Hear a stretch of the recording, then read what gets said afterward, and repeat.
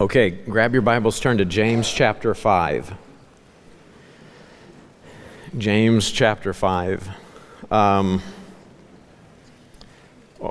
In November, over our birthday party, I told you a couple stories of how God answered prayer and just the faithfulness of God over the years at MBT. I want to go back to one of those stories tonight, and I think it'll illustrate what I'm burdened to discuss with you. I want to talk to you about just my personal experience in God hearing and answering my prayer. I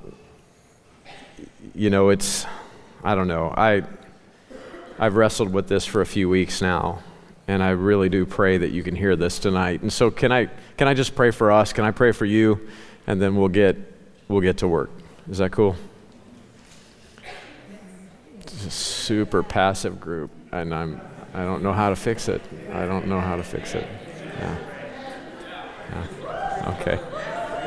Okay. Posen's no better either. I don't know how to. Lord, help us. Help us to see how you want us to pray. Lord, you know I've been a little nervous about this. And so, Lord, would you give us ears to hear tonight? Would you give us insight into the fact, the reality that you are a prayer-hearing, prayer-answering God?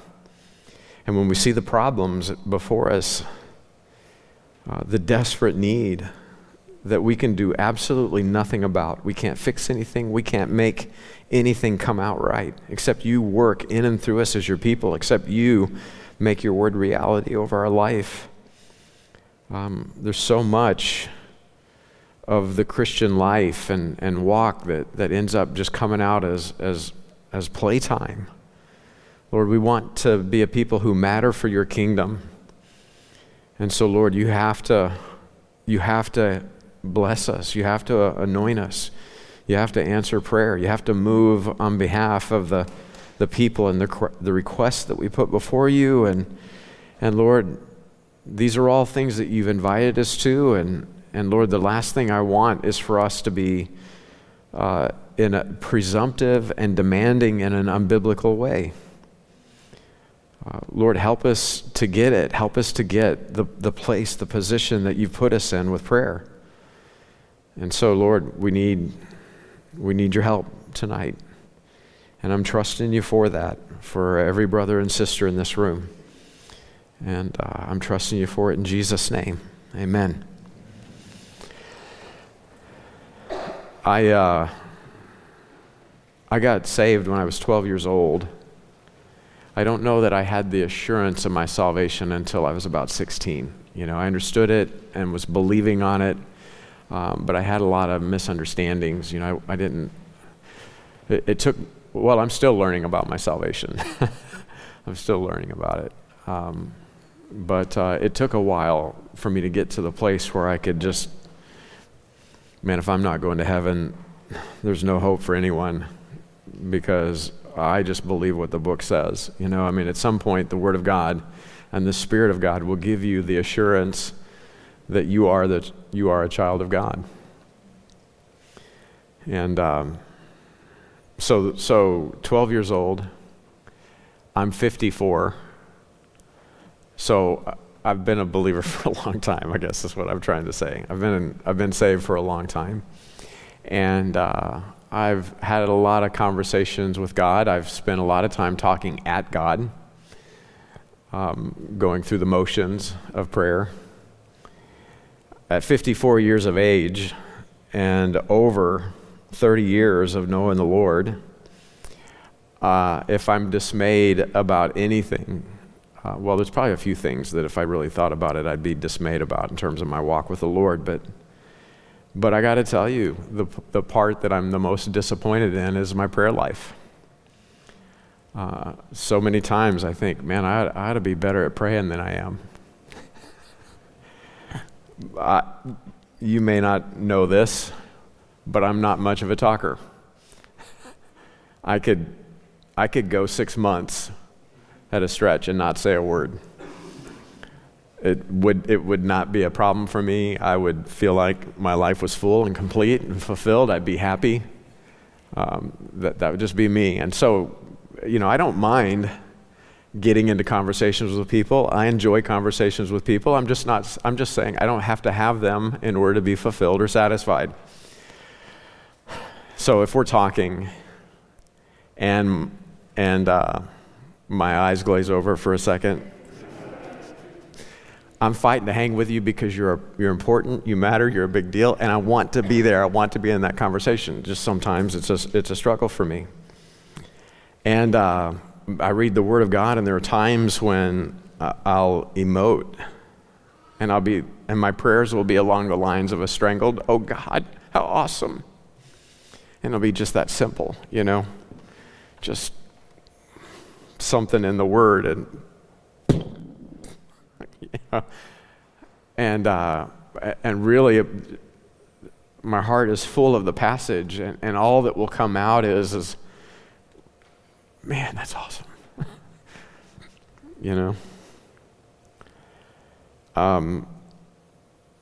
My assumption in every relationship that I have, and I'm not saying it's right, it's probably a little bit dysfunctional, but my baseline assumption in every relationship that I have is everything is great until I tell you different, right? If you want to know what I'm thinking about you, man, it's just all, sunshine, rainbows, and flowers and posies. I mean, I love you, everything's great until, I need to straighten you out. Okay, if you need a straightening out, well, then you'll know, right? Everything's great until it's not, right? So that's how that works.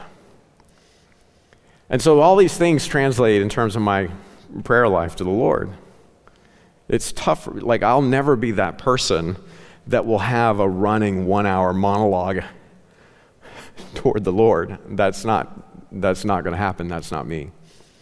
I don't communicate like that. The only time I've got a 1-hour long running monologue is it's either in this pulpit or it's downstairs in the Bible school. I'll go an hour and a half down there. And that's just to make sure everybody knows what God said in His Word.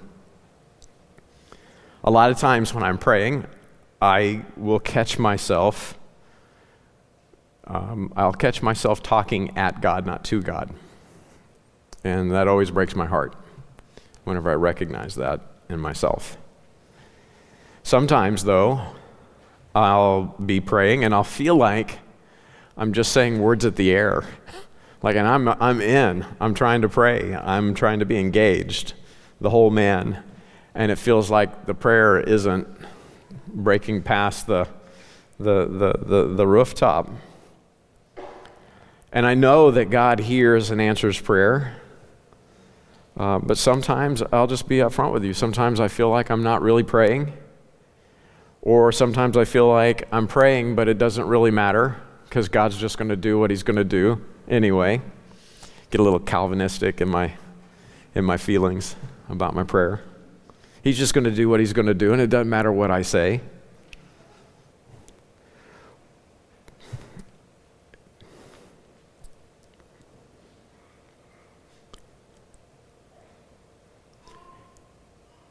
Here's the one that I'm probably the most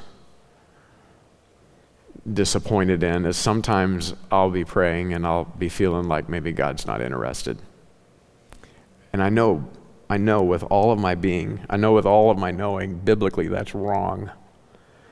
But it doesn't change how I feel sometimes. Is everybody tracking with me? I don't know if you've had some of these same struggles, but I think they're common to people.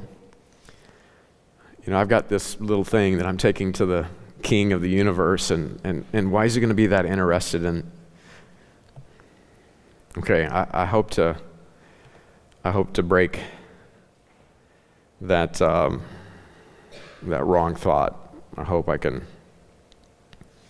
take that away from you. We're going to find out that God's a Father, and He's interested even on the level of an egg. That's what we're going to find out.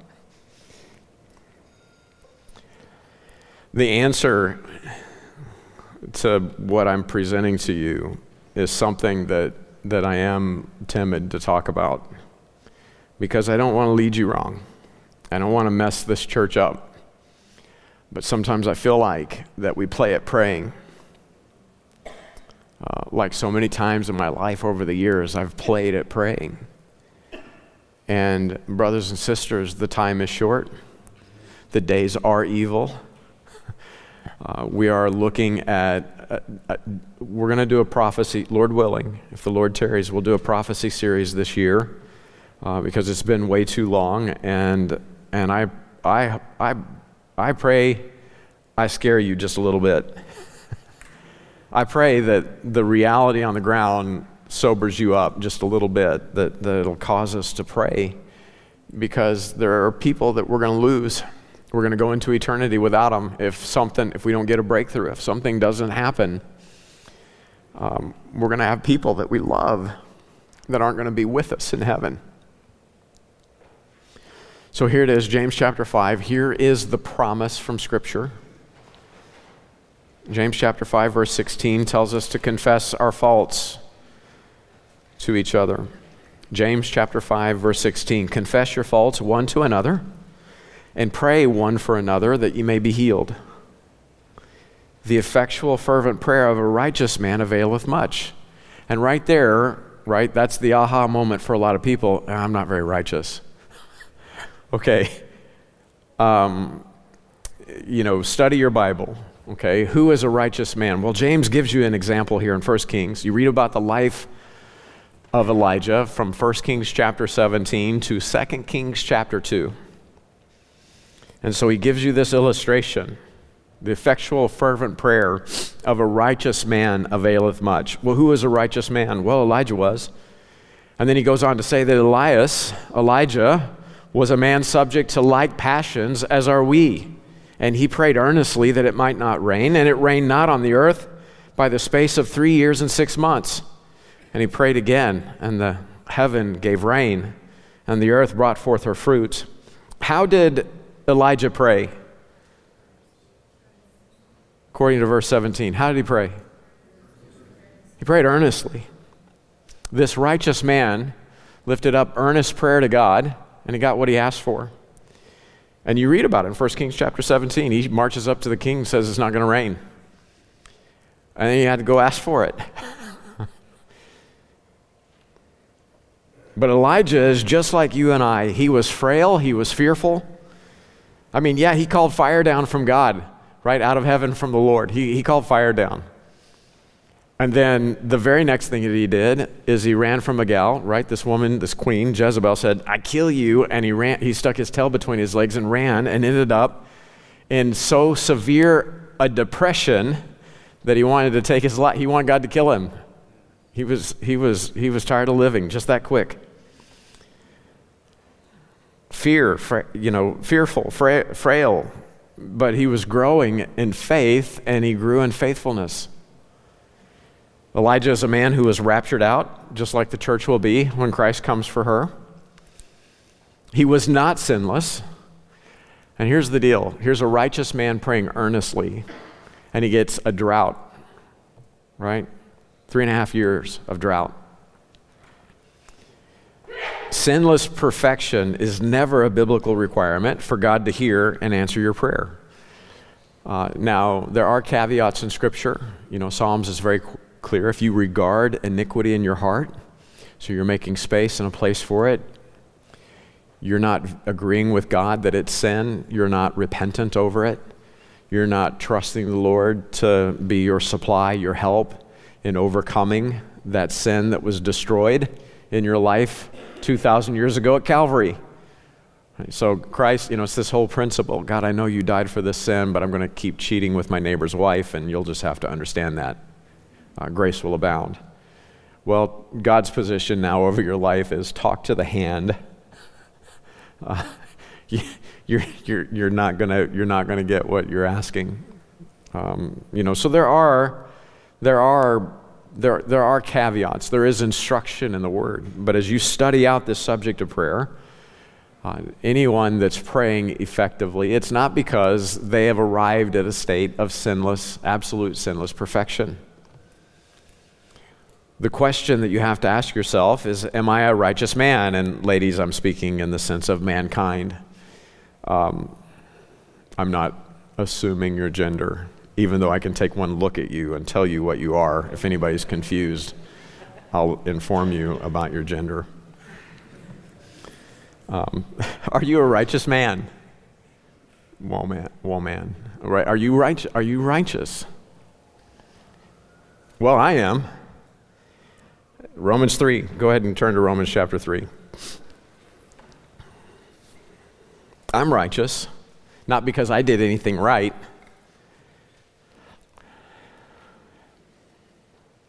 Romans 3, look at verse 21. But now the righteousness of God without the law is manifested. The righteousness of God without the law, without my ability to carry out and keep it, it's manifested, being witnessed by the law and the prophets. Even the righteousness of God, which is by faith of Jesus Christ, unto all and upon all them that believe, for there is no difference. Do you believe on the Lord Jesus Christ as your Lord and Savior? Is He your sin bearer? Was your sin debt settled 2,000 years ago at Calvary? Do you believe the gospel? For all have sinned and come short of the glory of God, being justified freely by His grace through the redemption that is in Christ Jesus, whom God hath sent forth to be a propitiation through faith in His blood, to declare His righteousness for the remission of sins that are past, through the forbearance of God. To declare, I say, at this time His righteousness, that He might be just and the justifier of him which believeth in Jesus. Man, my faith put me in an incredible position. I'm now justified before God. The hack there is it's just as if I'd never sinned in the eyes of God. Jesus Christ is my justifier. He is the one who has made me righteous before Him.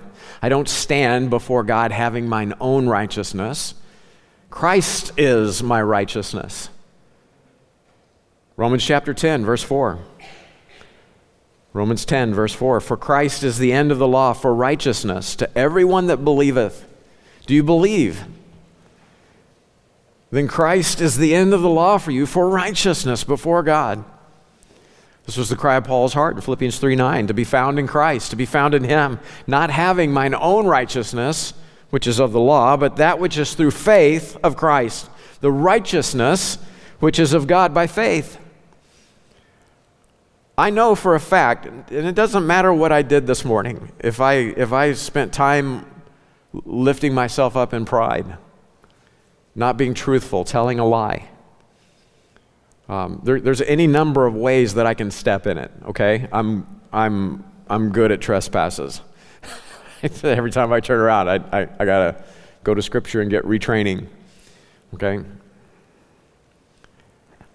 My righteousness before God is not found in my ability to keep the law moment by moment. It's found in my position, my faith-based position, my belief on the Lord Jesus Christ. He is my Savior.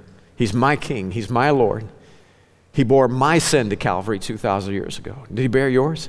The Bible says it did. It says He did. Did you appropriate that for yourself? Then He is your righteousness. So we're righteous. And again, we're not talking about making excuse, provision, and room for gross sin in our life in rebellion against God's word. Positionally, we're righteous before God. So why do so many prayers seem like they fall to the ground? Okay, so I spent a little bit of time over the birthday party sharing this with you, and I wanted to flesh in a few details. Here's an example, and I can give you many of them. You know, my first foray into corporate prayer ministry was with a small group. I think there were 5 of us that first time, and then 7, just young college and career age kids and young adults. And we'd prayed maybe 2 or 3 weeks, and we had probably 20 come into the prayer meeting already at that point. And maybe some of you have heard this story before, but at the end of the prayer meeting, everybody's going home. Over half the group's already gone. And before she leaves, a gal in our ministry named Kim comes up to me and said, I've got a friend that can't see the gospel, and she's getting ready to move back. She moved out here to Kansas City, and I think it saved her life. She's got nothing but problems and trouble, problem people, big problems waiting for her back in St. Louis. And I'm afraid, she got emotional. If she goes back without Jesus, I'll never see her again. I'll lose her forever. And so there was just a handful of us left, and I said, hey guys, we need to come pray for Kim's friend. And so we got in a circle, we held hands, and we lifted her friend up by name. And as I'm leading us in prayer, listening to my sister sob, I said, God, she's moving back this week. So this week, we got to hear that she knows and understands the gospel of Jesus Christ. This week, we got to hear that she is under the conviction of the Holy Spirit, that she sees that she's a sinner, and she sees her desperate need for Christ as her Lord and Savior. And so, Lord, we're believing you for an answer this week. In Jesus' name, amen. And I'm going home just a few minutes later, and I get under conviction. I'm like, I just put demands on God and put a timetable on God. Like, he can do whatever he wants. He can save that gal in St. Louis. Like, it doesn't have to happen this week. And oh God, please forgive me. I didn't even think about it, and I put all these parameters and conditions on how you have to answer our prayer, and I just, you made me, and I'm trying to boss you around. That's not right. And I just asked for forgiveness. And then as soon as that was done, I said, but God, you got to do it this week. Because those guys were watching, they heard every word. And if you don't come through, they're going to think you don't answer prayer. So sorry, I made the mess, but you're going to have to clean it up. And then I'm like, criminy, I'm bossing him around again. I just like praying's hard. It's really hard. I'm like, God, I don't know what to tell you. You have to do something this week. I'm so sorry I put you in this position. Please, you have to. Okay, so a couple days later, I called Kim. Any word from your friend? No. Before her week was out, she calls Kim up, sobbing, rejoicing. She was reading John, and everything Kim had been telling her all clicked for her. And in her room, she professed Christ as her Lord and Savior. Before she went back to St. Louis. We got our praise on at the next prayer meeting, and then our prayer meeting tripled. Because people started hearing that God answers prayer. It's the same thing. Whenever I was burdened, really burdened about making disciples in Midtown. And I grew up in the Ozark Mountains, okay? I'm a legit hillbilly. That's how I was raised. Bib overalls, no t-shirt, straw hat, no shoes. I ran through the Ozark Mountains barefoot. Okay, that's how I grew up. We had shoes, okay, but it was just cool to have tough feet. And I don't know anybody in Midtown. I don't know anything about the urban core, and it was desperate, earnest, expecting prayer that orchestrated. That's a whole nother set of stories, but that's what orchestrated the events of my life and brought me to the place where we were making disciples in Midtown, and then from there to the place where we were planning a church in Midtown, and from there to a place where we're, so help us God by his grace, we're going to rock the nations for the glory of Christ, from a little church in the hood. This last spring,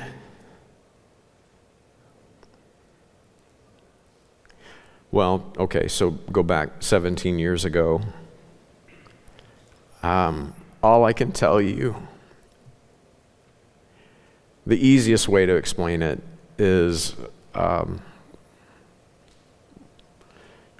just one day on the back of my deck, the deck on the back of my house.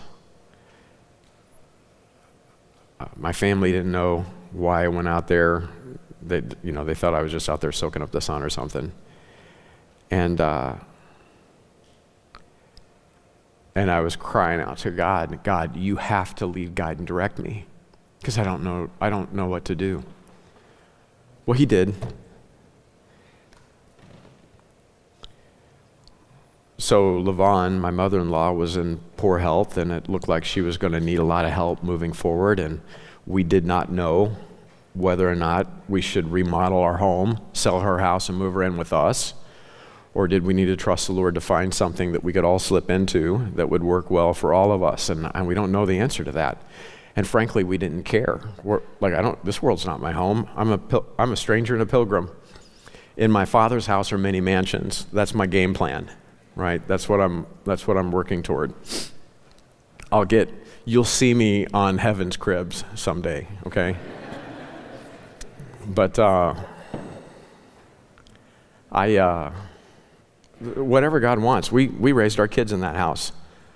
I'm so grateful for that house. I can't tell you the countless hours of ministry that took place in that house. Super grateful for that home. Are we supposed to stay there? We don't know. And so my wife and I had that conversation over 2 days. It concluded on a Tuesday. And then that Tuesday, it was the end of April, first part of May. Our family has a big decision. We're full of faith. God is going to lead, guide, and direct us because we don't know what to do. And that was the prayer of our heart. God, you have to lead, guide, and direct us because we don't know anything about real estate. We don't know what to do. Are we supposed to remodel? Are we supposed to sell? Are we supposed to move? And you guys started praying that night. The next day, after the prayer staff meeting, a brother says, I've got a house, one of my houses I'm planning on selling. He wasn't in this meeting. He didn't even know that Cheryl and I had just been talking about it for the last 2 days. You didn't know what you were praying for. But the next day, he says, I got one of my houses I'm thinking about selling. If we sell it, would you be interested? And I'm like, well, yeah, I have to be. We've literally just been praying about this. The long and the short of all of that is we didn't actually look for the house that we live in now, okay? We just prayed, and then we just tried to follow, because we're full of faith that God is going to lead, guide, and direct us. Well, he didn't know if he wanted to sell or not, and it's a long story, but the conclusion that we came to, mainly because the pastors here said, you ought to prep your house for sale, no matter what. You ought to just prep it for sale. I didn't want to do that. If we were supposed to live there, I wanted to remodel it. If I prep it for sale, then I got to prep it again to remodel it. I didn't want to do the work twice and spend the money twice. And no, you should prep it to sell. Okay, so I submit to the pastors. I'm going to prep it to sell. And I remember, this will be one of those memories for the rest of my life. I was coming to the end of all the cleanup work that I could do, and from that point forward, I was either remodeling it or I was prepping it to sell. I was prepping it to sell, but if God showed me to remodel it, I would not listen to the pastors. I would remodel it and save my money and time. And it's another one of those memories that I'll keep for the rest of my life. On my knees in that home, saying, God, I'm running out of work, and I got to know what I'm supposed to do next. And you see the dilemma. I don't want to pay twice. I don't want to do twice the work. God, you have to tell me. You have to show me, because I don't know what to do. I don't even care. I just want to know that I'm in the center of your will. And so I was telling Cheryl, okay, today, tomorrow at the latest, we're going to get direction. I'm explaining that to her when the phone rings. And my brother said, yeah, we're going to go ahead and sell. Are you interested? Okay. Well, I can't afford it. I can't afford the house that I sold at the price that I sold it for. I'm like, who would pay this kind of money for this kind of house? Who lives like this? Where's all this money come from? That doesn't, this is nuts. the prices of houses. And so my house had to sell for top dollar if I was going to buy the next house. Many of you prayed for top dollar. This church was praying for a crazy high number we got it. And the sale of that house bought the house that we're in. For me, though, I didn't want to pay twice. I didn't want to do twice the work. And I was at a place where I realized I was going to throw about 2 to 4 weeks of my life away and all the money it took to support that. And I was desperate that I wouldn't. God knows everything. God sees everything. And so I'm like, God, you have to hook a brother up. I got to know. So you're gonna have to show me. I was just desperate. I was pleading. Lord, I don't have time for this, please. And then I get a phone call. Look at Luke chapter 11.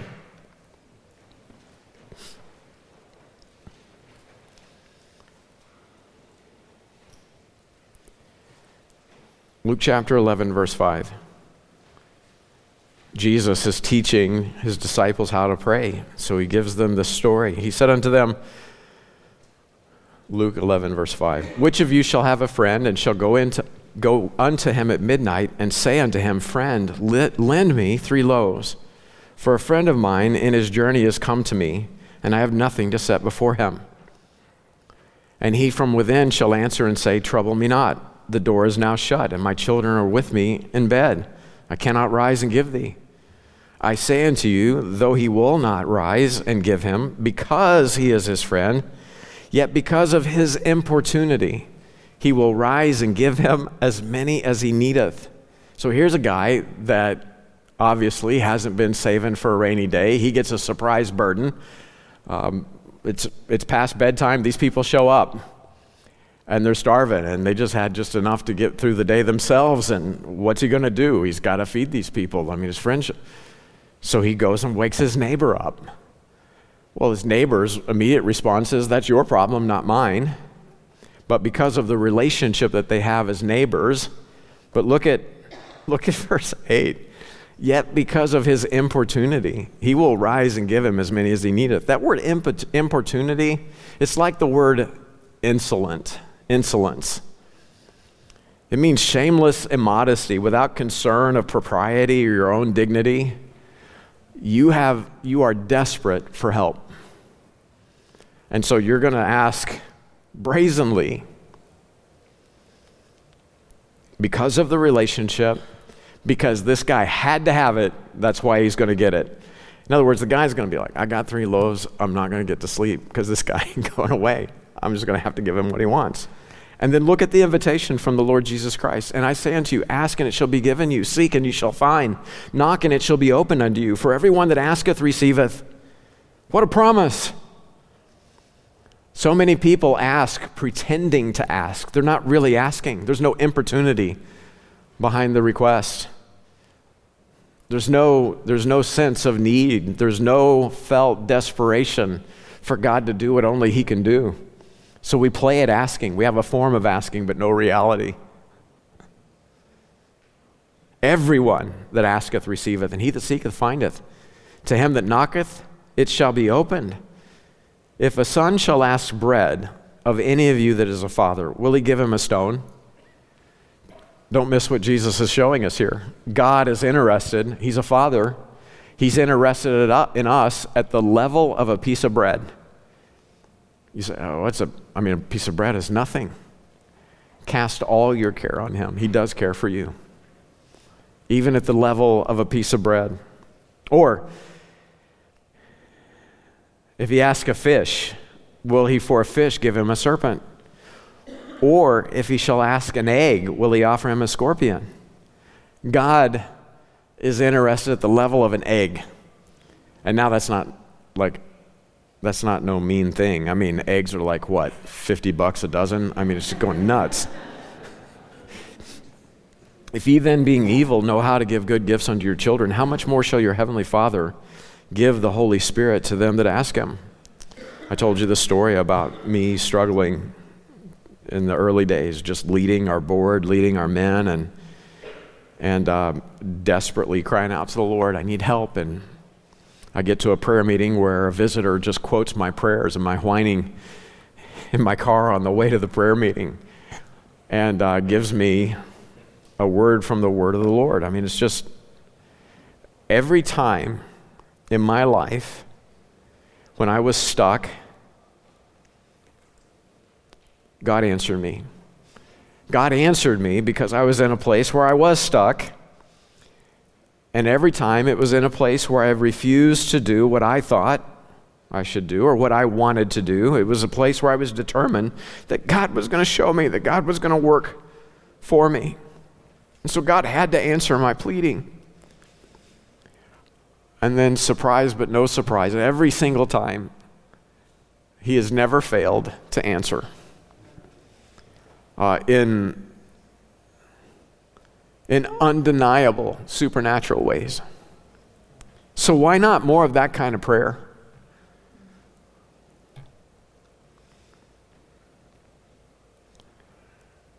We've all got people in our life that outside of a miracle, outside of God waking them up, opening their eyes, they're going to go into eternity without Christ.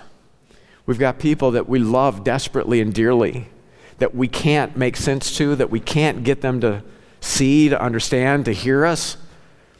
There's not an open door. Except God opens a door. Except God binds the devil in their life. Except God opens their understanding. Except God pours out His Spirit in conviction. Right? Without that open door, there's no hope. And we're going to lose them forever. Where is the pleading, desperate prayer? Oh, God, except you move, we're cooked. There are points of provision that there's no way you're going to be able to get around what's coming. And you need God to be your supply. You need God to lead, guide, and direct you. Will you not get full of faith and then put yourself in a position where you will say, not my will be done, God, so help me, God, by your grace, your will and your will alone be done in my life. God, I'm trusting you for your promises, the promise of your word to be made reality in my life. So much of Christian prayer is people getting together and saying polite phrases in the right setting, patting themselves figuratively on the back, I'm a good Christian. Where is the desperation that says, God, Father, I'm hungry, give me an egg?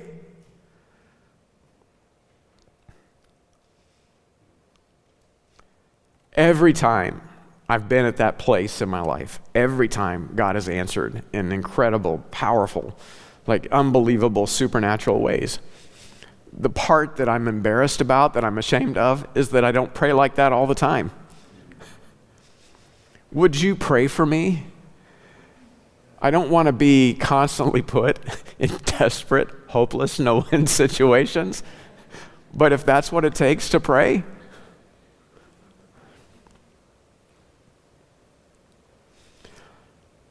can I just tell you what I'm desperate for you?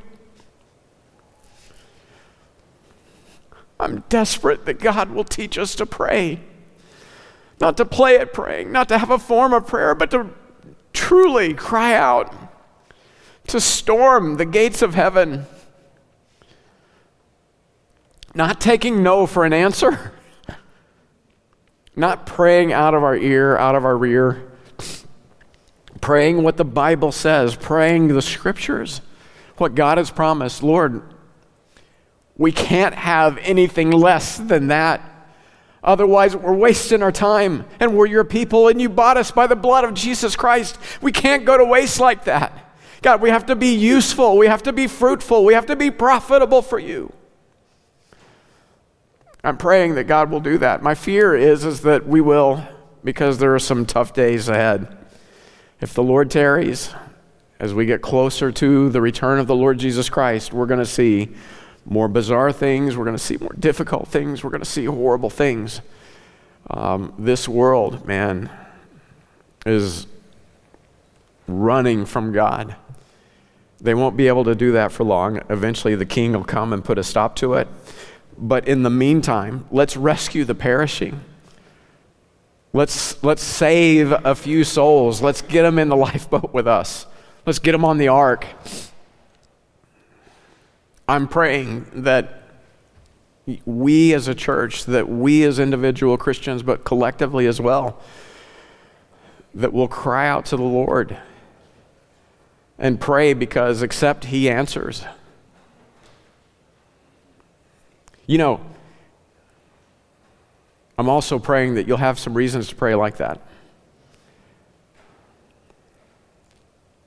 So I'm going to pray for you, and then you're welcome to grab somebody and pray before you're dismissed. I'm not giving you this so that we'll have a time of weeping and wailing and prayer before the Lord. I want you to listen to these things and consider these things.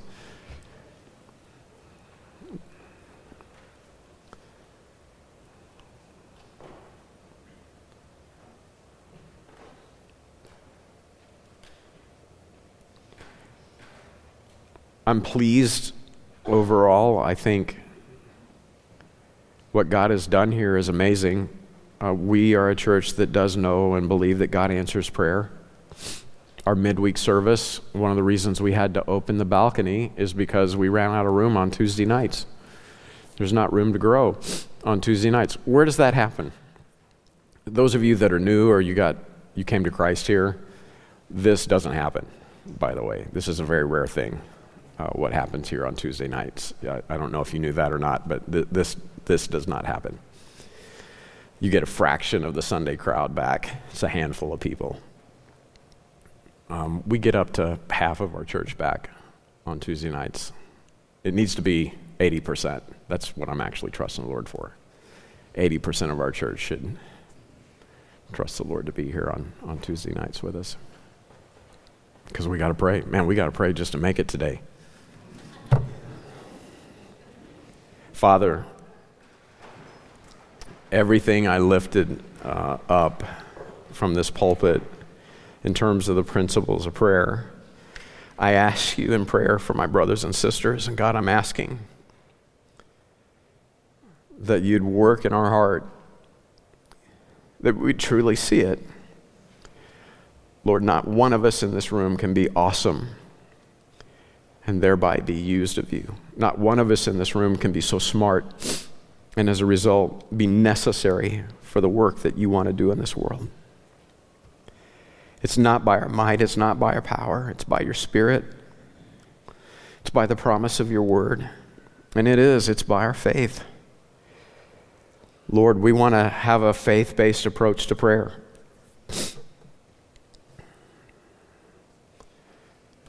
And so, Lord, would you open our eyes? Would you open our understanding and help us to see we're in a desperate place.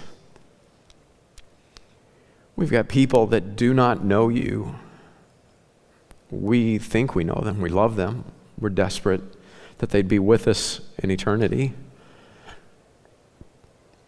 So, Lord, would you cause us to pray believingly, with importunity, with great passion. God, that we'd be a people who count on you in prayer, because you have to give us our requests. Else there's no hope. Lord, I ask for this in Jesus' name, that Christ might be glorified, that we might rejoice at the judgment seat. Amen.